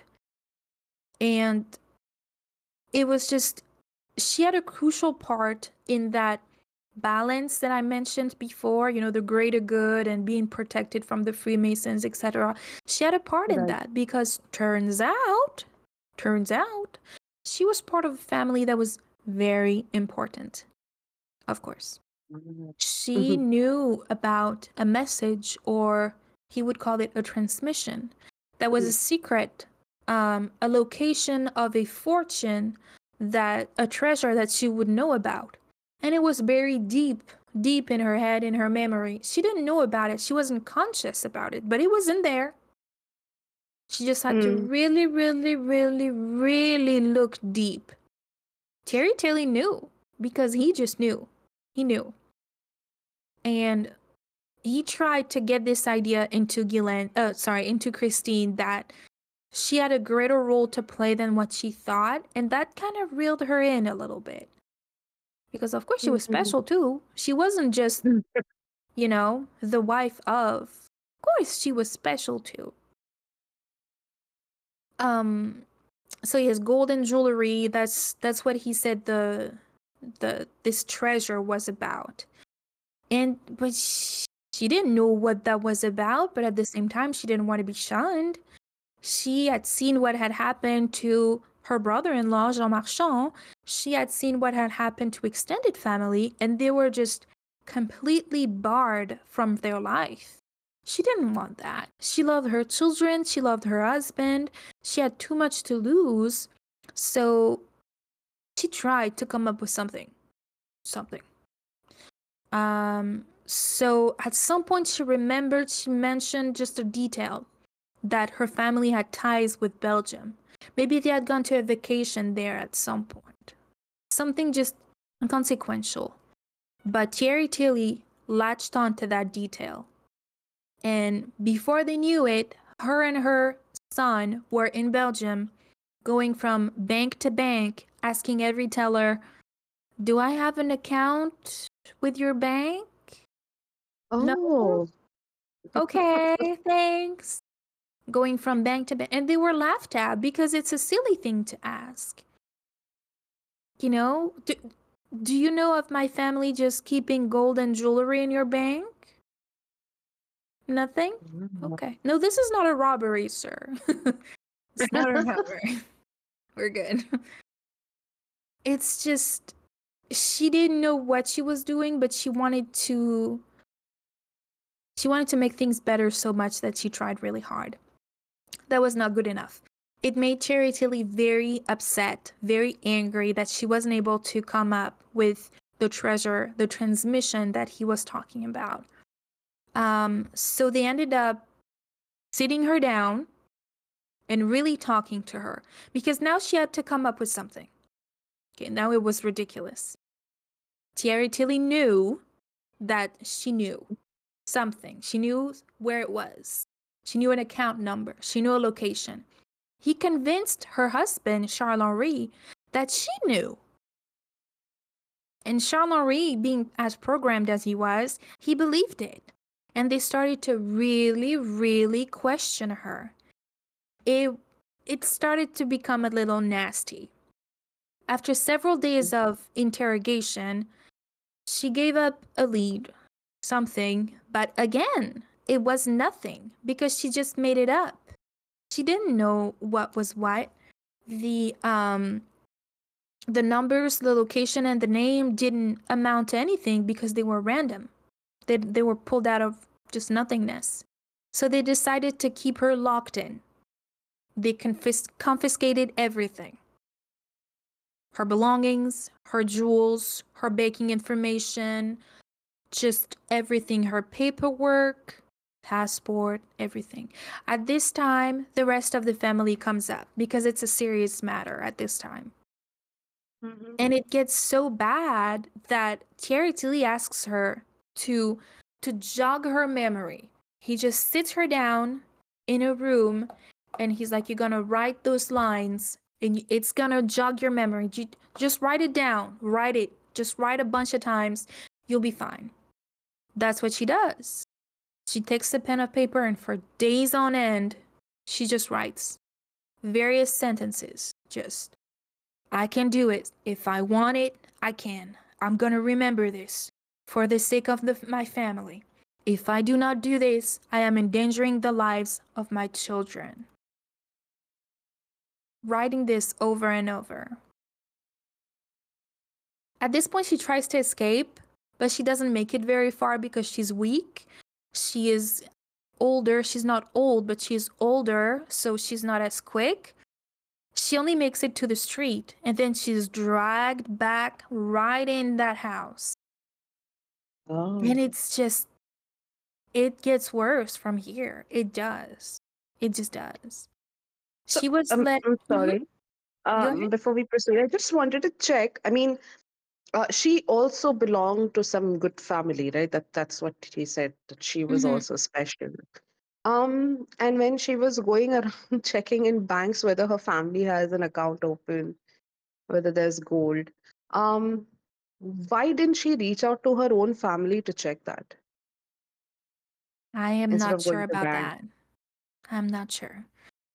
It could be that maybe it still needed to be a secret and that the family didn't need to know she was looking for it. Maybe. Just theorizing at this point. I'm not sure why she didn't reach out. I'm not sure.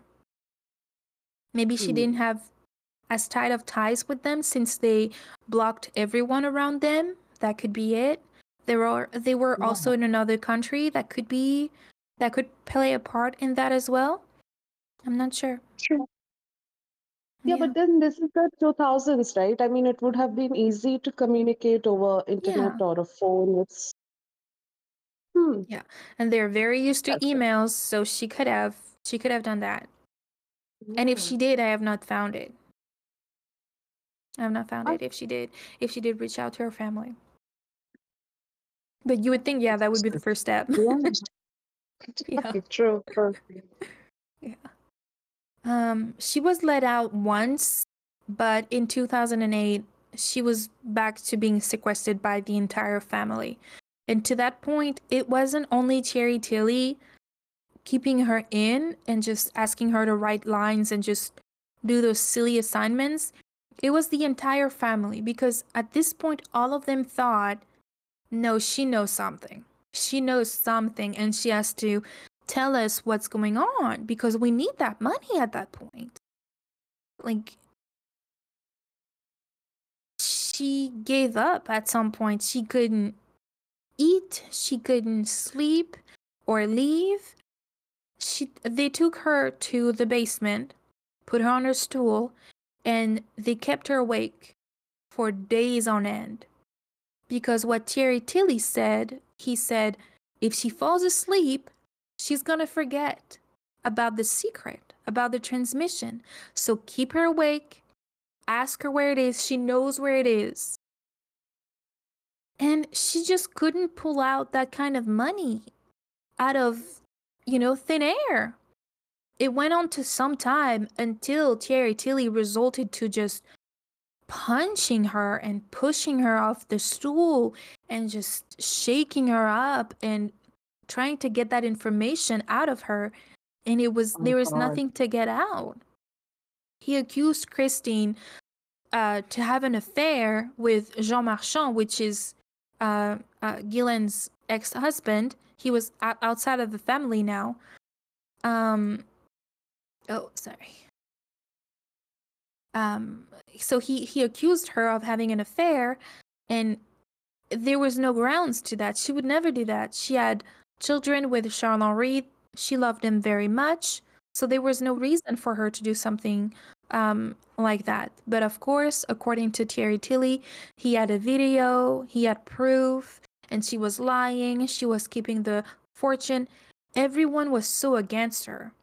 It lasted 24 days. 24 Oh my God, days of torture. It's crazy, isn't it? Like, how can you do that to your own family members? It's crazy. Finally, I cannot even begin to fathom what what is being told to these people, that they turn against your own family, your own wife, your own mother. right? It's so barbaric and just so cruel to do something like that to that poor woman. And after, like I said, after 24 days that she didn't give out anything, and she was so weak, and clearly, if she didn't say anything up until now, she's not gonna let it out by that point. And Thierry Tilly's next scheme was to convince everybody, we have to sell the chateau. We need money. We are in financial ruin at this point. You guys need to sell the Chateau Martel. And that rose a few questions, because that was, a prized possession of the family. It was their home that they had known for so long, that they had owned for so long. So that didn't go very well, and they tried to find workarounds to not sell it, or to put a mortgage on it. Finally, they were able to sell it, but with the clause saying that if they can pay 51,000 a year, they would be able to buy it back. Unfortunately, they were not able to produce the 51,000 euros, and the chateau was lost. In 2008, it didn't belong to the de Vitrine anymore, which is so sad, like from a, historical viewpoint, that it belonged to such a family for so many decades, centuries, and now it was just sold. It's sad in a way. And to think that they did everything to maintain that so-called nobility, and they lost. Right? Yeah. Yeah. It's just, and that's like the beginning of everything is going bad for Terry Tilly at this point. He kind of starts to lose grasp on the family members. You can tell that at this point of the story, he's not having as much control over them. In February of 2008, after the chateau is sold, he sit them down and he talks about the finances, but that doesn't go over well because the chateau was just sold, so they should have liquidities, and it's not looking like they have much of anything. Philippe, the elder son, he just goes in a fit of rage. He says to Thierry Tilly that he's a manipulator, that he's a con man, that he's a con artist, that he stole money from them, and that he's trying to destroy them. The other Wow, siblings, realization. right? I'm glad you caught on. The other siblings, they don't really subscribe to that. They're not seeing just yet how deep Thierry Tilly's control has gone. And there's just a big scuffle. It's bad. It's very bad. They end up all going back to France, away from Thierry Tilly. And they still try to get in touch with Thierry to get the money because now they don't have anything. And Charles-Henri sold and closed his practice. He was an OBGYN, not anymore. So they really don't have any income coming in, and it's very dire straits. Philippe again had enough, and at this time, in a fit of rage, there's a big old fight, and the cops end up being called, and he's taken away to be at the hospital in a mental facility to just calm down after this argument because it was really bad.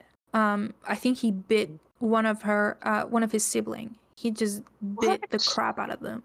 That's how bad it got. Like they were almost regressing to children, being in such dire straits and just being so desperate, and they have no autonomy anymore. They have no agency.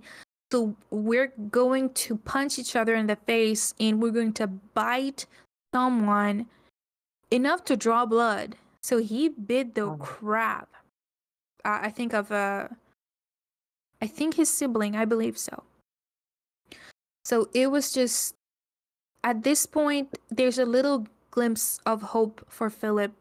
While he is in the hospital, he's slowly starting to break hold of Thierry Tilly.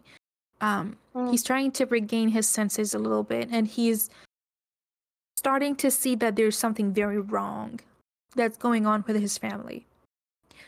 He reaches out, he gets in touch with Jean Marchand. All this time he's been trying to help his family members. He's been devastated and he's just trying.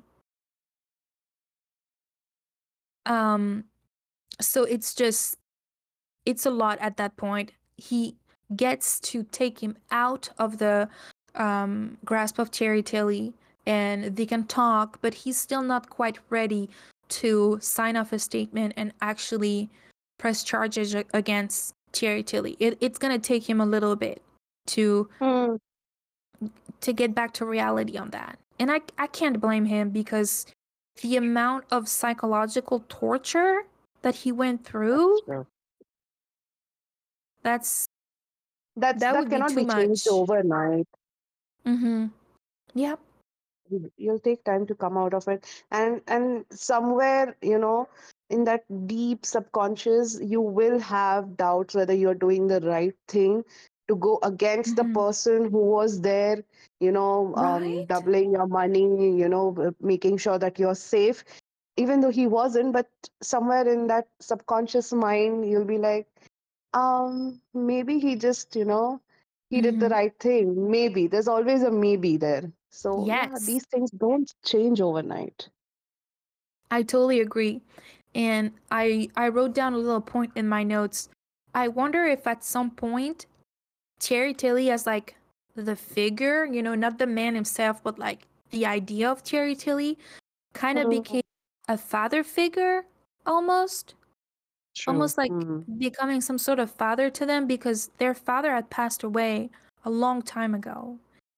And maybe they saw something in him, the way maybe he gave them orders and kind of directed them and gave sense to their lives.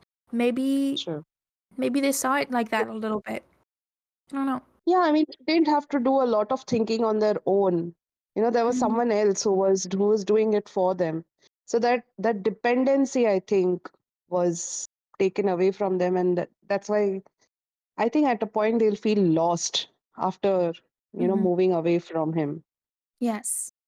And there was definitely some of that. It took a while for Philip to actually open up to Jean Marchand, but when he did, not only he signed a statement against Thierry Tilly, he also gave the new address to where his remaining family members, Guylaine, his children, where they were. And that was huge information because he had completely lost track of them since they went to England.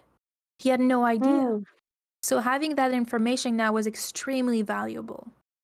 He was able to get the cops there to do what's it called? Shoot. Sorry, I wrote it somewhere. Wellness check. That's what he did. He was able to get the authorities to do wellness checks on the family. And while the authorities didn't see anything alarming at first, the fact that it was documented was already huge. It would help later on in the lawsuit. I'll speed up a little bit because I know it's been going on for quite some time now, but Jean Marchand showed up. Oh, okay, I appreciate it. Thank you, Seth. Jean Marchand ended up showing up at the address, and he wasn't threatening, he wasn't antagonistic, but he wanted answers. Unfortunately, his family members were not receptive, and they still thought that he was part of the either Freemasons of the or the Rosicrucians. So they were not receptive when he came in to not quite save them at this point, but just check in on them. Because at that point, it'd been years since he'd seen his children. So he just wanted to say, I'm here, you're loved, and just come back to me. Come back to me. It took a lot of time for the web to untangle. It was very painful, and Thierry Tilly was such skilled con man that he had many fall guys. Surprisingly, even if this was a one-man con, he still had fall guys. For example, he was in touch with a gentleman by the name of Jacques Gonzalez. He gave him some of the money from the Dividrines, and he recorded him and manipulated the conversation to some extent so that he would incriminate himself when it came to an eventual lawsuit. He also had one of the young adults, the little children, to have some of the money from the Chateau Marcel being sold on their account, on their bank account, so that they would be incriminated in case anything happened. He was one step forward. And even if at that point he was slowly losing power over the Dividrine, he was still one step ahead and planning for the eventual downfall of his mini cult. Crazy. Like, to think that someone would go to those extremes. He actually had thought it out through. I mean, to have a backup plan in case things go kaput. That Exactly. means he did think about it through the end. Yeah. Yeah. It's like one of those things where I'm always worried. No, nobody would think or like go that far on that idea or that seems Yeah. or that like voice, that paranoid voice where it's like, oh, they're out to get, but this guy is like planning every facet, and it bothers Mm-hmm. me because I was kind of convinced I was making that up in my head, but thank you for that. Yeah, no, absolutely. He was definitely playing chess when everybody else was playing checkers. Definitely. Like He was I just, wasn't expecting this. I wasn't expecting it to get this ramped up. I thought it was like, I don't know. I had when we started this, I had a completely different picture. mm-hmm. He is insane. He's insane. Yeah, When yeah. I will tell you what ended up happening after the lawsuit, I promise you your jaw will be on the floor because I was not expecting this outcome. Very crazy. But let's keep going. So right now at the story, um, the family is starting to shake this grip off. Finally, they're starting to realize that reality is otherwise.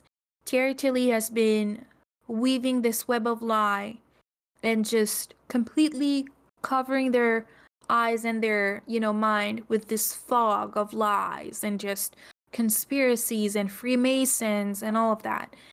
One by one, pretty much, they reach out to either Jean Marchand or to other family members that have gotten out. For example, Christine, the one that was tortured for the better part of a month, she finally makes it out of this terrible, terrible cult.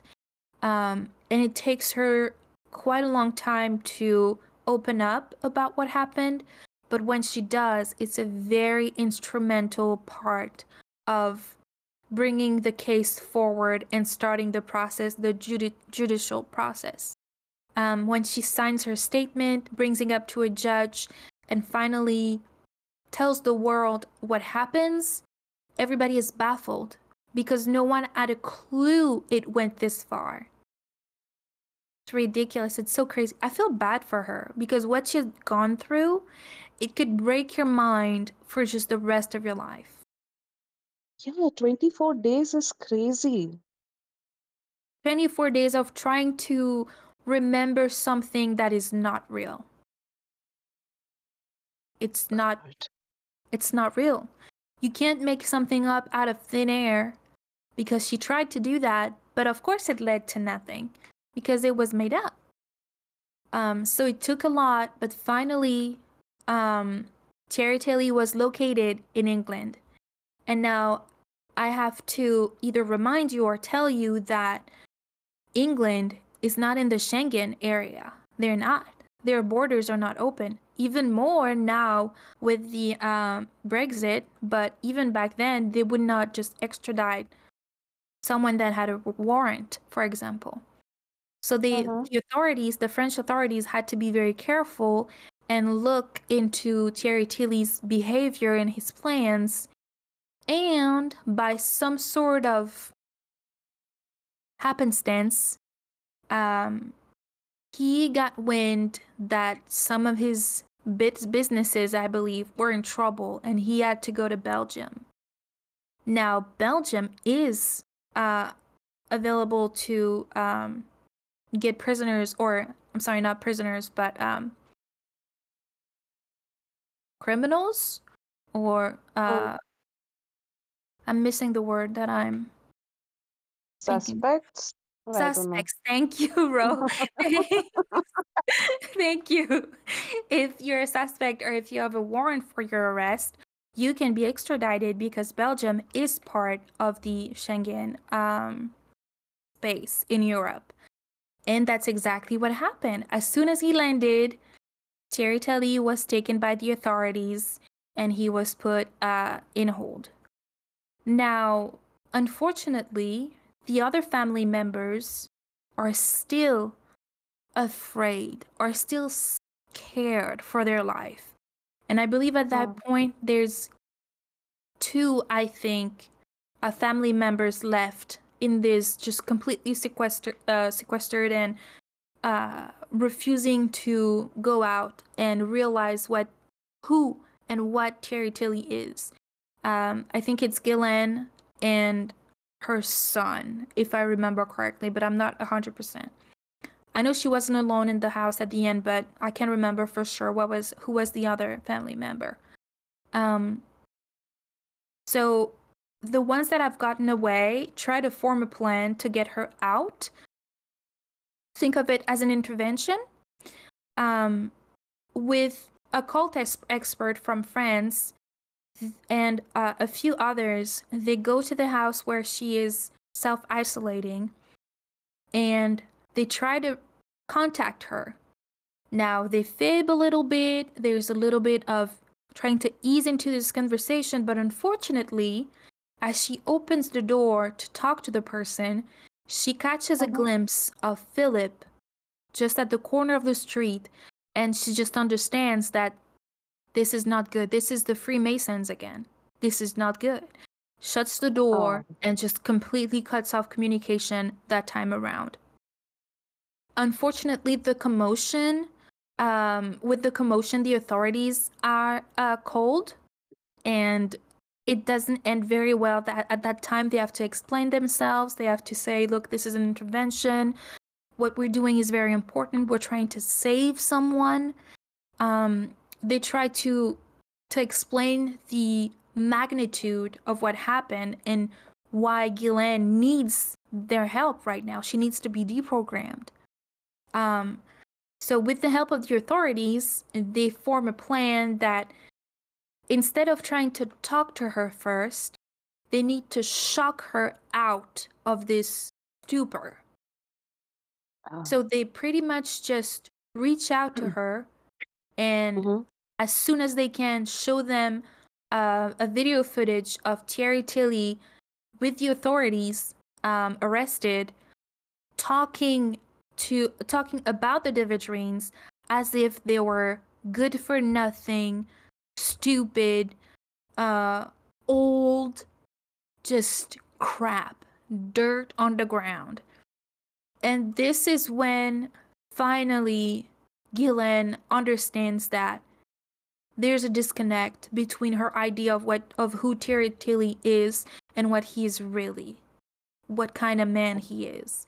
She finally understands that he is not this wonderful blah blah blah blah blah. He's just a con man. He is a fraud, and he took advantage of her family, and they lost so much.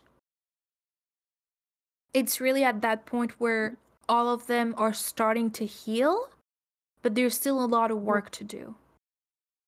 So I won't go into too much details about the trial, but needless to say, Thierry Tilly is just making a complete farce out of the trial.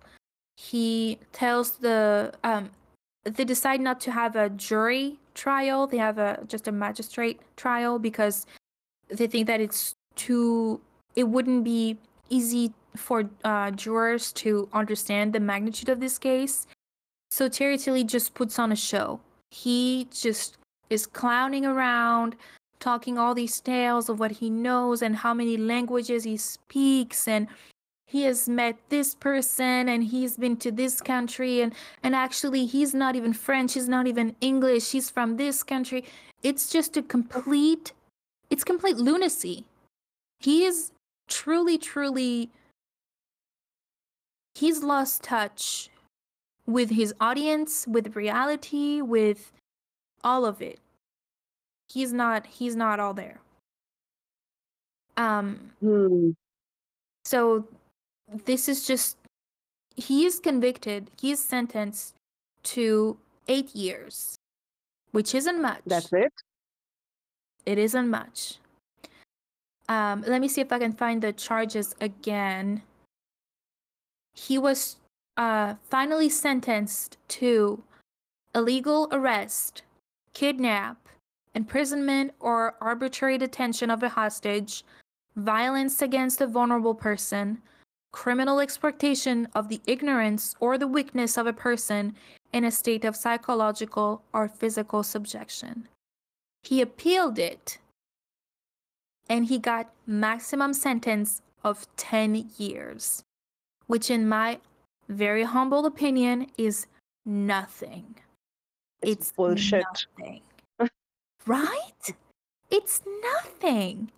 He had to do 10 years in prison.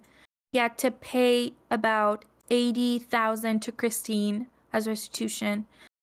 He also had to pay another smaller amount because Christine and Charles-Henri were the ones that lost the most in terms of assets and capital. Right. And after he served his 10 years, he has been to this day in a psychiatric hold in a mental institute. So thank goodness, at least he's not out and about scamming people and defrauding people.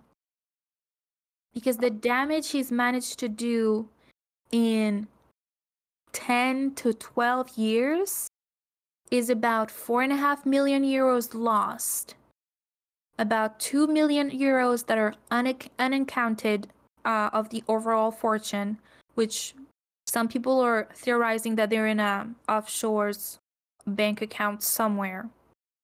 It's quite possible. And out of all of that, just about 200,000 euros were recovered. They were not able to get the Chateau Martel back. They were not able to get back a lot of their properties they had to sell. One silver lining is that Charles-Henri, the youngest of the sibling, he is back to being an OBGYN, so he's back to do, I'm assuming, what he loves and what he's good at. So that's good that he got his practice back. Most of these siblings are doing better now. They're still healing, but there's still a lot of work to do because it's incredibly fresh what happened to them, even if a little bit more than a decade has happened. As passed, it's still quite fresh. So they're just still healing, and he is somewhere in a mental institute, hopefully never seeing the outside air again. Is Christina back with her husband, or she chose to separate? Yes, everyone is back together. Guylaine and Jean Marchand are remarried.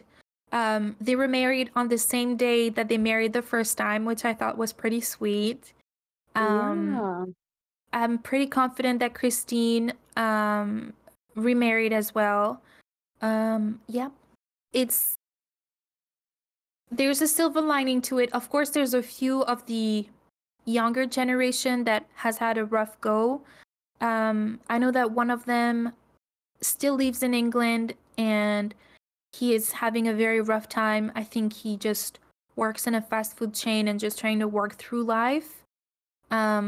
I mentioned one of the younger adults that got married and then got pulled away from this marriage to go back into the cult. If I remember correctly, now she's back to England. She remarried and she's just living a very simple life. But I don't know that she's fully healed from that either, because she just kind of ran away and she may not have contacts with her family anymore. So there's, and that's fine. I think, and I think that's fine because everybody heals in their own way. Yeah, that's true. As long as they are in the right path, I think that's all that matters. Yeah. Although I'm not happy about the sentencing that madman got. That feels like nothing. It really does. Yeah. To this day, Christine that was tortured, she still has a limp from that. Like she did not recover fully from that abuse and torture.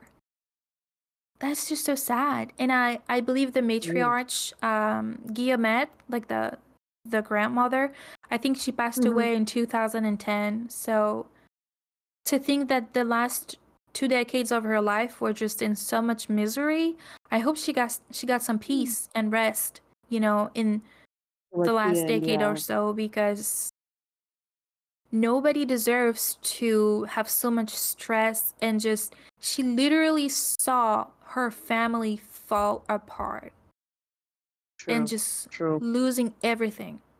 Their beloved castle, their community they were so close to, their reputation. So yeah, it's tough. They have written a bunch of books. If you're interested, please do check them out. There's a TV show that's called, I believe, so it's in French, but the English translation is Diabolical. And I think you should be able to find either a dubbed or a subtitled version of it if you're interested. There's a bunch of documentaries. What was that? Did you say it was on Netflix? I don't think that it's on Netflix. I don't think so. It's quite old Well, if I now. can find it dubbed, I'm very interested. That would be so cool if it was check dubbed. on YouTube first. Yeah. I'll do a live dub. How about that? There you go. Yeah, I think it was made in 2016 or 2014. So it's I'm not entirely sure that there will be a dub, but maybe. And yeah, there's a bunch of very cool books. I do recommend OK Eyes video on YouTube. It's a 5-parter. I think they're each between 15 and 20 minutes. Check them out. It's very easy to watch or listen to if you're doing some chores around the house. I was also reading an article from the Crime Wire that was pretty good source of information as well. So yeah, that's about all I have. And I was pretty grim, but I tried to be lighthearted. That was extremely detailed. I can't wait for this episode to go up. Yes. Yeah. Yes. I went deep. And that wasn't even all of it. But I went deep. Thank you guys for pulling up with me tonight. I know I talk a lot and I talk fast, so thank you for putting up with me. No, I think, but yeah, that was a very sad one, and not a happy ending. But not really a satisfying one, I agree. I think the only silver lining is that everybody were married and everybody's healing, but beyond that. Wow. Yeah. I think he got off pretty easy. That he did. Well, since this was your episode, do you want to sign us off? Oh, now I feel special. Where's my Freemason threat? Well, thank you everybody for listening to me now. I hope that it was a good episode and I hope that you had a good time. Thank you to the audience as well. And please remember, we don't want stuff that's normal. We want stuff that's effing weird.